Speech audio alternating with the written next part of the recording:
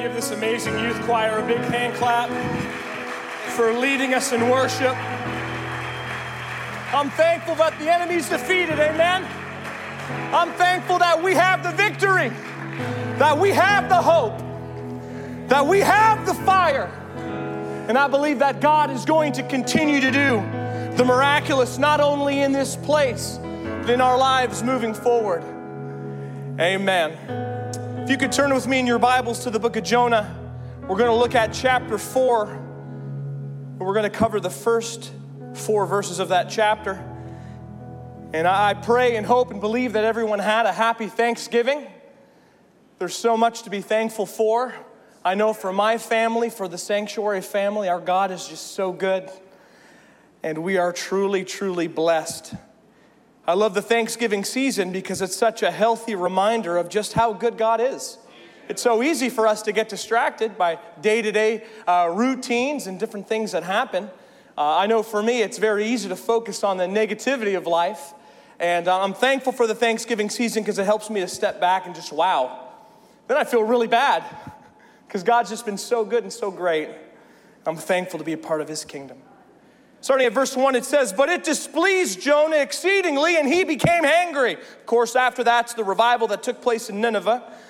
Jonah was very upset at that. So he prayed to the Lord and said, Lord, was not this what I said when I was still in my country? Therefore I fled previously to Tarshish, for I know that you are gracious and merciful God, slow to anger and abundant in loving kindness, one who relents from doing harm. Imagine complaining about that. Therefore now, O Lord, please take my life from me, for it is better for me to die than to live. Then the Lord said, is it right for you to be angry? Is it right for you to be angry? The title of my message this morning is Hiding in the Pews from Nineveh. Hiding in the Pews from Nineveh. Amen. Can we stretch forth our hands right now and just call upon the name of the Lord together? King Jesus, you're a healing God, a righteous God, a holy God. Lord, each and every one of us, we are so blessed for the opportunity to step into your house and to feel your presence and to feel your hope. You are here in this place. And God, I plead the blood of Jesus Christ upon every person in this place. And I pray, God, that you'd meet every need in this house, spoken and unspoken. I pray that you'd help us, that you challenge us this morning, encourage us, change us, draw us closer to you, for we give you all the praise and all the glory. Let every word that come out of my mouth for the next few moments be directly from you and only you. Not my will, O Lord, but your will. Let us have revival in this house. In Jesus' precious holy name we pray. And everyone said amen. Amen. You may be seated. So I think it is safe now to say Merry Christmas. Merry Christmas. Merry Christmas, Pastor. Merry Christmas, Sister Graham. Merry Christmas, Brother Throgmartin. Merry Christmas, Brother Fergie. Is that okay? Now, I have been accused. At home, there's a man by the name of Joe Spann. I don't believe he's here today. I think he's actually working at a Christmas tree lot as we speak. The irony. Anyways, he would give my family and I an extremely hard time because after October 31st, sometimes at midnight, November 1, November 1st, we turn our entire house around and we decorate it. And Brother Matt, we have the multiple Christmas trees, praise God. And we're starting to work on the little houses and the little displays on the piano and the multiple wreaths and the glitter everywhere. It's okay to have glitter over Christmas and not at the church. Amen. Amen. Because glitter does not come out from a vacuum or anything. You need anointing oil and Brother Scott in order to get rid of the glitter when this place goes crazy. But that's when we kick it off. We celebrate that. And the reason being is because in my culture, where I am from, we celebrate Thanksgiving at the beginning of October. And Brother and Sister Faubert said amen. Brother Johnson said amen. And so afterwards, there's no reason. So we do the whole Thanksgiving and the harvest the entire month of October. In fact, we get ready. We hit up the greatest pumpkin patch in the world, Sullivan Pumpkin Patch, get all of our stuff. and then we decorate the house with everything, and then we just throw everything in the trash, crash it, and it's the Christmas season. And what I love too about Christmas, and of course, don't get me wrong, the reason for the season is Jesus Christ, and there's no question the nativity and the hope that baby Jesus has brought, and that's what Christmas is all about. But at the same time, I think we can have fun and enjoy Rudolph the Red-Nosed Reindeer. Amen? We can enjoy Frosty the Snowman. And if I offend anyone by bringing up Rudolph or Frosty, don't worry. Pastor will come back, clean up the mess, and we will be okay. But one of my favorite stories of all has to be none other than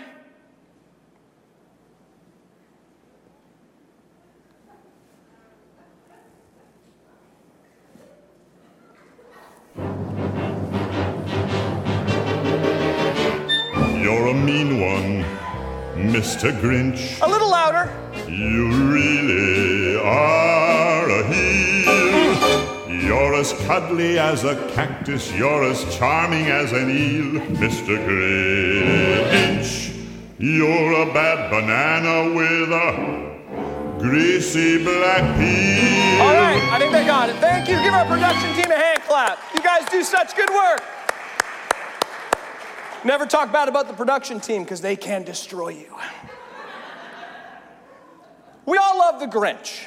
Now, according to the classic story, How the Grinch Stole Christmas by Dr. Seuss, the Grinch was a mean, nasty, and spiteful person who lived to the north of Whoville, a small town where people had hearts as sweet as sugar pops. And the residents of Whoville were good as gold citizens who did not have one evil thought in their collective minds. Naturally, this irked the grumpy old hairy green Grinch who sought ways to destroy the happiness of the people of Whoville. And so the Grinch decided to break and enter and rob everyone down in Whoville. Why? Because he simply hated Christmas. It's kind of a sad story. But when we get into the anthology and the mythology of the creature, it all boils down to this. The Grinch hated Christmas the whole Christmas season. Now, please don't ask why. No one quite knows the reason. It could be his head wasn't screwed on just right. It could be perhaps that his shoes were too tight. But I think that the most likely reason of all may have been that his heart was 2 sizes too small. My question is, what on earth caused the Grinch to have a heart 2 sizes too small? How is he alive from that? Doesn't work that way.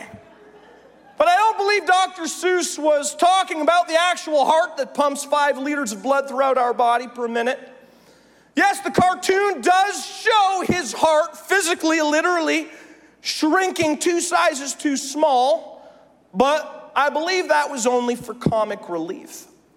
The heart that Dr. Seuss was portraying was the locus of the Grinch's physical and spiritual being, also known as the central wisdom of feeling. The heart that pumps liters of love, empathy, compassion, and understanding throughout the body. Now, obviously, the Grinch lacked these virtues, for his moral compass was full of anger, leaving no room for empathy and happiness. Now, what could possibly cause someone to have a heart 2 sizes smaller than it should be? Now, some later adaptations of the Grinch's story laid some groundwork explaining why the Grinch hated the world of Whoville and why he disliked Christmas so much. In one adaptation, the Grinch was bullied by other children in school for being too green and being too furry. Well, that'll do it. Another version revealed that the Grinch spent all of his childhood Christmases alone and unwanted in an orphanage. Well, that makes sense. And so these experiences impacted the Grinch's journey. He experienced something that impacted and eventually interrupted the growth and development of his tiny, tiny heart. And of course, what did the Grinch do? He masked that anger like we all do, or he masked his hurt with anger. Grumpy, grouchy, mean, and bitter individuals who are nasty and complain all the time. They wear what's called the anger mask. Like that old saying, hurt people, well, hurt people. And what we often don't realize is that anger is a secondary emotion. And so typically, one of the primary emotions, such as fear or sadness, can be found underneath the anger. Fear includes things like anxiety and worry and sadness. It comes from the experience of loss, disappointment, or discouragement. Feeling fear and sadness is quite uncomfortable for all of us, mainly because it makes us feel vulnerable and oftentimes not in control. So because of this, we tend to avoid these feelings in any way we can, and one way to do this is by subconsciously shifting into jerk mode. In contrast to fear and sadness, anger can provide a surge of energy and make you feel more in charge rather than feeling vulnerable or helpless. So essentially, anger, wrath, can be a means of creating a sense of control and power in the face of vulnerability and uncertainty. And at the ripe old age of 37, I've come to realize that angry people, hurtful people, especially those that want to talk about you all the time, I know no one does that here, but individuals outside the walls, they always want to pick fights with people. They have nothing good to say. They're always complaining. They're going through things. So when I hear maybe some of that negative energy comes towards my way, in the past I felt so confrontational. I felt like, I needed to defend myself. But now at the ripe old age of 37, Pastor, it's not worth it. Because hurt people, they hurt people. So that's why we love for them. That's why we pray for them. That's why we Proverbs 31 them, amen? And then it really dismantles a lot of the conflict, a lot of the hurt and a lot of the pain, because the truth is we are all hurting, and most of us don't know how to respond and deal with that hurt, so we're not very nice. So if someone is not being very nice to you, subplot, pray for them, love them, care for them, because they're going through something that you probably have no idea what it's about. And we're all a part of the body of Christ. Amen? So in our text this morning, we find one of God's prophets, incredibly angry. Boy, oh boy. In fact, Jonah, he was nicknamed the angry prophet.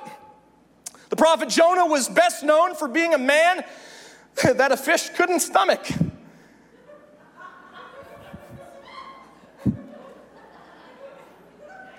The book of Jonah begins with Jonah receiving a word from God to go and prophesy to the people of Nineveh. We all know the Sunday school story. God wanted Jonah to tell them he would destroy their city if they did not show repentance for their sins, hoping to escape his prophetic calling.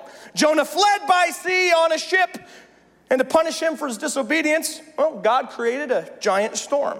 Then after the storm hit, Jonah was thrown overboard by the sailors on the ship, and God sent a huge fish, presumably, any scientist in the house, probably a whale, to swallow him.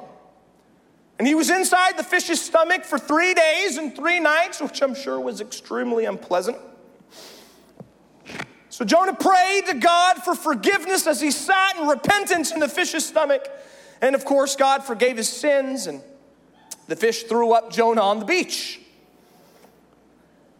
And after God saved Jonah from the fish, he decides to obey God and goes to warn Nineveh of the coming destruction. So Jonah calls on Nineveh to repent, and they turn away from their sins. A beautiful story, case closed. But of course, Jonah was kind of angry about that. He was hoping that Nineveh wouldn't repent. He was hoping that none of this would happen. And he was very angry after God spared Nineveh because he hated them. And God would erase their sins if they showed repentance. But Jonah didn't believe they deserved to even get a chance to show it. So Jonah's gotten a lot of flack for that. None of the Bible scholars really care a whole lot for Jonah. In fact, the book of Jonah, it's quite funny. The entire story. I think the entire book's only something like 48 verses, 4 chapters, something like that. And I mean, it's it's pretty funny at the fact, literally, about how he responds. He's so angry, he's so upset, and he preaches perhaps the shortest sermon ever, and then goes and takes a nap, hoping that God would just treat Nineveh like Sodom and Gomorrah. But that wasn't the case. Jonah's response to God's mission was the opposite of Isaiah, who said to the Lord, "Here I am, send me." Isn't that what we all say? If there's a call of God on my life, God send me, God use me. Take my hands, Lord, take my feet, touch my heart, Lord, speak through me, use me, let me be your vessel. I'm going to do it, oh God, till God asks you to do something you don't want to do. Well, Jonah didn't say, "Here I am, send me." Jonah was told to arise and go, and he did, but in the opposite direction. Jonah's experience with Nineveh, though, is a lot deeper than some people truly realize. See, Nineveh wasn't just some city that needed God. It was the flourishing capital of the Assyrian Empire, which at the time was the largest city in the ancient world. This empire was the terror of the ancients. They would conquer nations, enslave their people, and then deport them to distant lands, crushing their entire culture from ever being able to assemble again. The evil of Nineveh was legendary in ancient times, and it was often experienced firsthand by the Jewish people.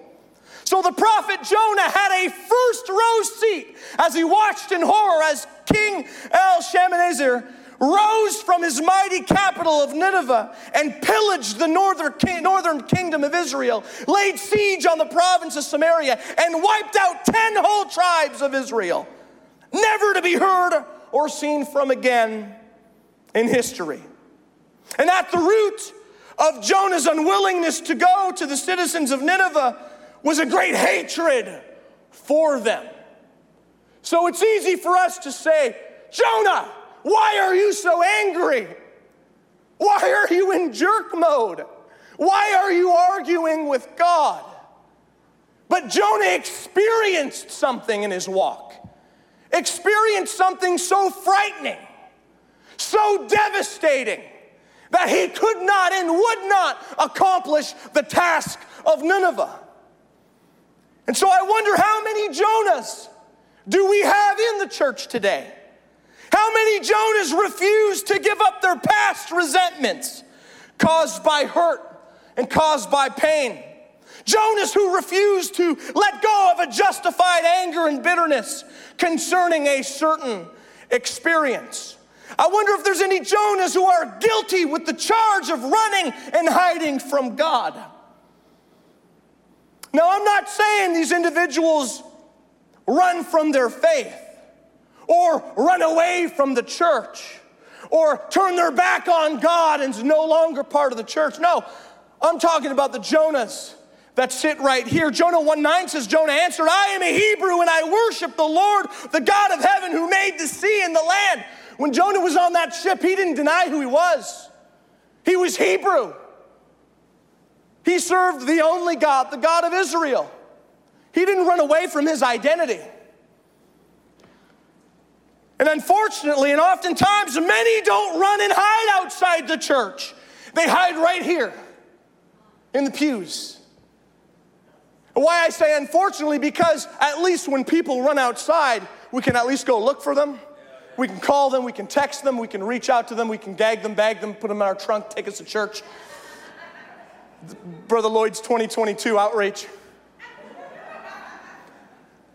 But no, we hide right here. And so we don't hide because, and that's one thing, is everybody said, what makes me mad is everybody says, well, Jonah was a coward. Jonah was just so scared. Jonah just didn't know what he was doing. But the truth is that Jonah, he was dealing with some things that were pretty significant. He was dealing with some life hurts that were horrible, that were crushing. And what a lot of us do is we sit behind these pews. And you know what? We worship God. We call on the Lord. We come to the aisle. We sing in the choir. We We do a lot of great things. But there's a lot of events that happened in our lives that cause certain situations to where we stop here. And so when God calls on us, we stop here. When God reaches out to us, we stop here. Sometimes pastor will prick our hearts and we'll get out of our seats and we'll walk towards, but then we start having these memories of events that we witnessed, things that we've seen, things that hurt us and our family. We say, not a chance. I'm not ready. I don't have what it takes. I don't have the hope. I can't do it. I'm not good enough. I have too much fear. I have too much anxiety. You know what? I'm too old. You know what? I'm too young. Well, you know, I'm single. I need to get married and have a family.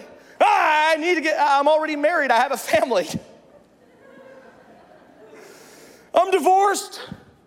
I'm confused. I committed adultery. My bank account's not the same. I don't have a whole lot of money. I have too much money.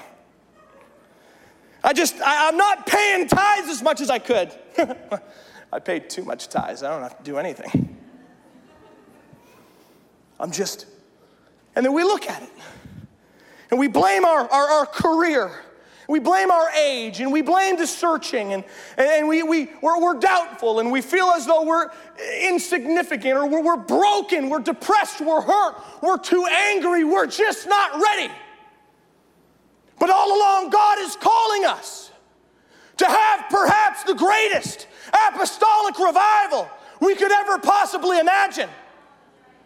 God wants to harvest and prepare for one of the greatest prodigal son and daughter revivals that we've ever seen, one of the greatest backslidden revivals we've ever seen. Think of the city of Nineveh. That entire city repented. Hundreds of thousands of people fell to their knees and declared the God of Israel. The Apostle Paul didn't do that. Did the Apostle Paul turn over entire cities?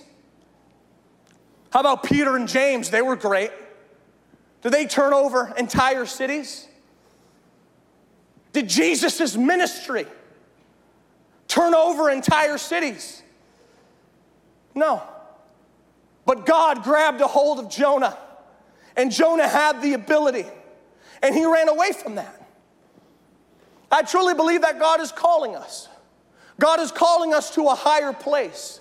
God is perhaps calling us to a deeper level of ministry. But there are some experiences that we have faced where we think we are not qualified, where we think that we're not good enough, or we think that, well, I just don't have enough time, or I'm not ready, or I have a disability, or my socioeconomic status isn't that great, or the color of my skin isn't quite right. This and that, and we go back and forth, all of these ifs and buts. But the old saying, if ifs and buts were candies and nuts, we'd all have a Merry Christmas. And the truth is, God's not calling us to be perfect. And some of us actually deal with perfectionism so much that we don't want to go to Nineveh. But what does the scripture say? God had revival with Nineveh no matter what. God sent Jonah. If Jonah wasn't going to go, he was going to send someone else to have the greatest revival in all of the world. And so I think to myself, how many times? And I thought, and sometimes I think back at certain situations in my life and with family, if I just could have done this and that, I wonder, would I have my Nineveh and the Marion home? Would I have had my Nineveh at Nepean High School? But some of us think that we can't turn our school upside down. Okay, here's what the Bible said. Jonah goes to Nineveh. Think of all of North County and St. Charles County falling on their knees to repentance and falling on their knees to salvation. Well, we think that's a massive dream. That's fictitious. It doesn't make any sense, but the scripture says it. That entire city was turned over. There's a beautiful saying, and if our musicians could come, I'm coming to a close. that I read that says we cannot find God without God, we cannot reach God without God, we cannot satisfy God without God. Here's what we need to remember. All the hurts, all the pains, all the things that we're hiding, God has got this. God is with us. God is in the furnace. God is at the workplace. God is at school. God is at our home. God is in the hospital room. God is in the failed marriage room. He can repair family rooms and living rooms. He can repair households. He can repair callings. And I'm speaking perhaps to a Jonah that has been running far too long. Amen. So when people think of the man Jonah, they seem to focus on the negative traits, such as his lapses into disobedience and his hard-headedness and all that. But here's the deal, we all suffer from that. We all suffer from experiences that push us back. But when we see what Jonah had to endure, what we see what Jonah had to go through, we're all hurting. We're all going through things. But too many of us are hiding. And God is calling us to do more. God is calling us to achieve more. God is calling us to reach out more. King Jesus, Lord, I pray for every elder, for every grandma and grandpa. Lord, I pray for every marriage couple, those with empty nests, those with teenagers, those just starting out their families. I pray for single parents. Pray for our young adults, both married and single. God, I pray for our teenagers. I pray for our children. I pray for our divorcees and the divorced. I pray for our widows and widowers. I pray for those who are struggling financially this year. I pray for those that still have a pack of cigarettes in their car. I pray for those that might be confused about the doctrine. I pray for those that are struggling, that are hiding. Lord, I pray that you would gently, firmly, with conviction, remind us that your name is in the call of God. There's no call without you. Remind us, Lord, that you walk with us, that you take care of us, that you're with us, that we don't have to live in fear or be intimidated or constantly look in the rearview mirror of our pasts. Remind us that we can let go of the voices in our head that remind us of past failures and addictions. Lord God, remind us that your blood is real, that there is a hope, that we don't have to hide anymore, but that we can stand and that we can move forward. And yes, Nineveh can be hurtful. It could be intimidating.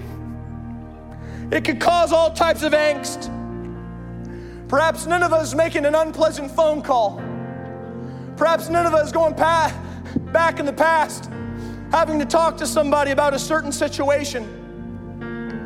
But Lord, remind us, God, that with the hurt and pain and the destruction and the intimidation of Nineveh, that you are there and that you are the harvest and that revival is with us. And I pray for all those, perhaps those have been sitting in these seats for far too long with a call of God in their life to do something, whether it be with their family or their community. Maybe it's pastoring a church. Maybe it's starting a church. Maybe it's starting a home Bible study. Maybe it's starting a Project 7 club. Maybe it's finding a place in the church to become and to belong. If we can all stand. When I look across this place, I love That yes, I see hurting people that went through all types of situations and circumstances, a lot of things that I'm familiar with, a lot of things that I have absolutely no idea about.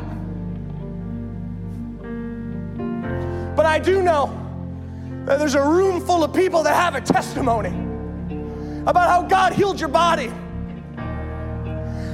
about how God delivered you for some pretty harmful addictions, how God repaired your marriage, how God saved you from that marriage and that abuse, how you're able to overcome horrible doctor reports, prodigal sons coming home. The beauty of it is we have so many Ninevehs in this place. We have so many individuals that have responded to God's call, and you've seen the beauty of what God has done. But here's the deal, it's okay. Because Jonah was a prophet long before he saw what took place in Nineveh. Jonah was a part of the prophetic call, and God used him mightily. But somewhere along the way, his hurt and his pain didn't allow him to feel worthy enough. But stand with the scripture knowing in Luke 8:39, but Jesus sent him away, saying, return to your own house and tell what the great things God has done for you. And he went his way and proclaimed throughout the whole city the great things that Jesus has done for him. I want to encourage someone. Stand out of your pew and begin to declare. And I believe that God is going to send you into the greatest apostolic revival you've ever seen. Now here's the deal. I don't know what your revival is. It could be your city. It could be your family. It could not even be here. It could be someone else. But some of you know this. And let me remind you that God is with you. And that God marches with us. And that he is with us. Now here's, our musicians are going to sing. Or our praise singers are going to sing, and our musicians will play. And I want to encourage anyone that feels the call to come to the front. We're going to pray together, and I believe God is going to perform the miraculous in this place, not by my might, but by God's might. But there's been a lot of beautiful prophecies that have been falling on this church over the last several decades about what God wants to do. And Pastor, a few weeks ago, sat down and revealed his thoughts, the direction he wants to take the church in 2022, and the theme, which I'm not privileged to give out, he will do very soon. I know we all get excited about the direction and where we're going to go. But Pastor's vision is very much aligned with a lot of the prophecies and the promises that God, I believe, is going to fulfill in 2022. With numerical growth in our cities, with our families, just wonderful reports coming out of the workplaces, God really using us in signs, miracles, and wonders. But when I say we're going to have the greatest apostolic revival that this church has ever seen, we're not talking about the building. We're not talking about pastor or the pastoral staff. Every single individual in this place is the church. We forget that. The greatest apostolic revival, the church, that means me, my family, my community, my hope. That means you. That means your family. That is the revival. That is the revival that is promised to us, and I believe in the name of Jesus that will fulfill, and I believe that we can begin to fulfill that long before 2022. But right now, these altars are open. If you have a call of God in your life, I want you to step out of hiding behind that pew. Raise up your hands and let there be a declaration. God, I am here. God, I'm done running. God, I'm done fighting.